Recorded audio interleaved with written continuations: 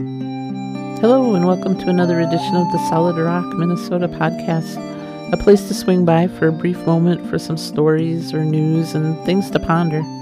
It's a place to take a small pause from your busy life. So grab yourself some coffee or a mug of tea or a pop, as we like to call it here in the North Country, and kick back for a moment. Take a breather. With all that's been going on in Minnesota these days, it's had me sort of pondering the phrase, Minnesota nice. There's been protests and rioting, and, well, we pretty much made the nightly national news over the past several weeks. I'm not sure that's something that's worth wanting to brag about, though. But it is what it is. We've had nightly curfews down in the cities due to civil unrest regarding the George Floyd trial, and now another officer-involved shooting just a few weeks ago of a 20-year-old man. It has really put Minnesota on the world map, and honestly, it really sucks to be this popular over such awful events. And so while all of the unrest is real and the emotions and feelings are running really hot, the other day I just needed to take a break from all of it, if even just for a little bit. So I headed out to find some Minnesota nice uptown. While Minnesota nice is not really a kind thing to say about a fellow Minnesotan, it sometimes can just be the break needed during stressful times. Minnesota nice can turn comical at times, and for me, that's just what I needed, and that's just what happened. Wikipedia actually has a pretty accurate description of the definition of Minnesota nice. It describes Minnesota nice as a cultural stereotype applied to the behavior of people from Minnesota, implying residents are unusually courteous, reserved, mild-mannered, and passive-aggressive sometimes. The phrase also implies polite friendliness, an aversion to open confrontation, a tendency towards understatement, a disinclination to make a direct fuss or stand out, apparent emotional restraint, and self-deprecation. That definition pretty much nails it. So, now that you have the understanding of the definition of Minnesota nice, let me describe it to you as I ventured out uptown for gas and some groceries. All was fine until I neared the edge of town where the new roundabout was put in a few months ago.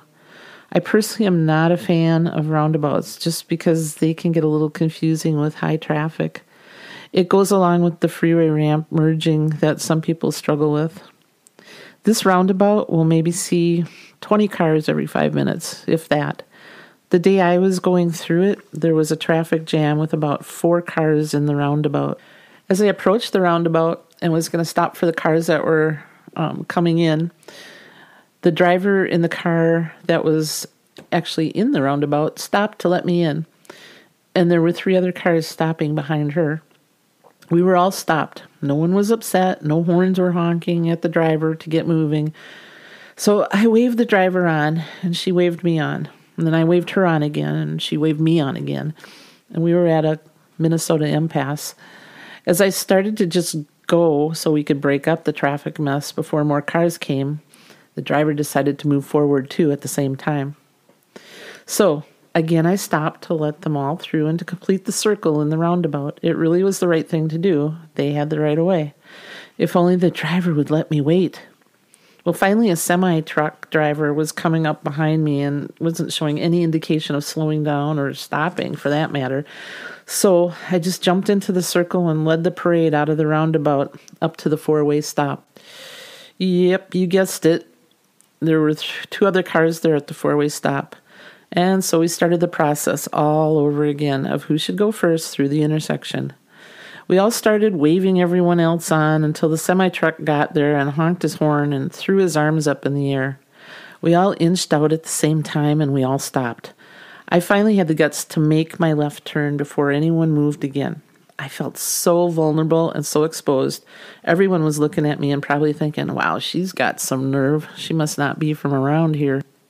By the time I got to the gas station, I was a bit frazzled from all of the Minnesota nice that had just happened. I pulled up to the pump and waited for the clerk at the checkout inside to tell me to come inside to pay when I was done. When she turned the pump on, she greeted me with a hearty good morning over the PA, for God and everyone within a half mile's earshot would hear. And if that wasn't enough, she went on to describe the incredible blueberry muffins they had inside, and I should make sure to pick up a box. Well, I finished filling up my minivan, and I went inside. As I entered the store, I was greeted by several clerks that were stocking shelves. Each one reminded me of the great blueberry muffins that were just over there on the counter by the checkout. I wasn't needing blueberry muffins. I had had breakfast, and I didn't want to clutter the counter with a box of muffins that we might not eat before they got moldy. Well, when I got up to the checkout with my 2 boxes of blueberry muffins, the clerk greeted me Minnesota style by discussing the weather for the day. The clerk and I discussed the pros and the cons of all the rain we've had. It is better than snow this time of year, and we do need the moisture since there's a fire ban on. If ever at a loss for a conversation with a native Minnesotan, just bring up the weather. It will get you going for a long time. So I gathered up my muffins and headed out, but not before hearing her say, "Have a great day. See you next time." I got in my minivan and carefully stacked the muffins on the seat and proceeded to go home. This time I played it smart. I took the back roads so I didn't have to deal with the roundabout again. I don't think I could take any more decisions about who goes first in a roundabout or traffic stop. I got home and unloaded my boxes of muffins, and I turned on the news, and there we were again, Minnesota making national headlines.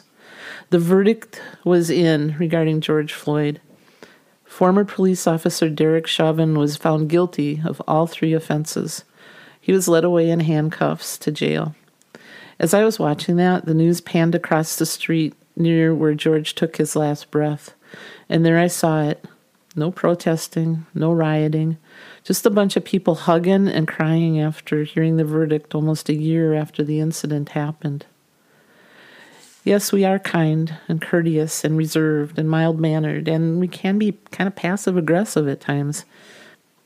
We can be polite and friendly and have an aversion to open confrontation or even a tendency toward understatement. And maybe we have a disinclination to make a direct fuss or stand out. But today, I watched as my fellow Minnesotans showed their true colors from their hearts in hopes of making this a better place for all of us to live. You've been listening to the podcast of Solid Rock, Minnesota. We're honored and happy you've taken the time from your busy day to give us a listen. If you've enjoyed spending a few minutes with us, please tell your family and friends to stop by and check us out. Feel free to leave a comment here and subscribe to the Solid Rock, Minnesota podcast. You can also stop by and visit our website at www.solidrockminnesota.com. There you'll find links to our blog and also the local weather here at Solid Rock, Minnesota. Always a conversation starter. Also, send us your post office mailing address for a free authentic Minnesota postcard with a personal message to you from Solid Rock, Minnesota. There's no strings attached. Just send us your mailing address and we'll send you a postcard. It's all absolutely free to you. We just like hearing from listeners and see where you're all from. Until next time, may you be surrounded with life, laughter, family, and friends, people who truly know you. Many blessings.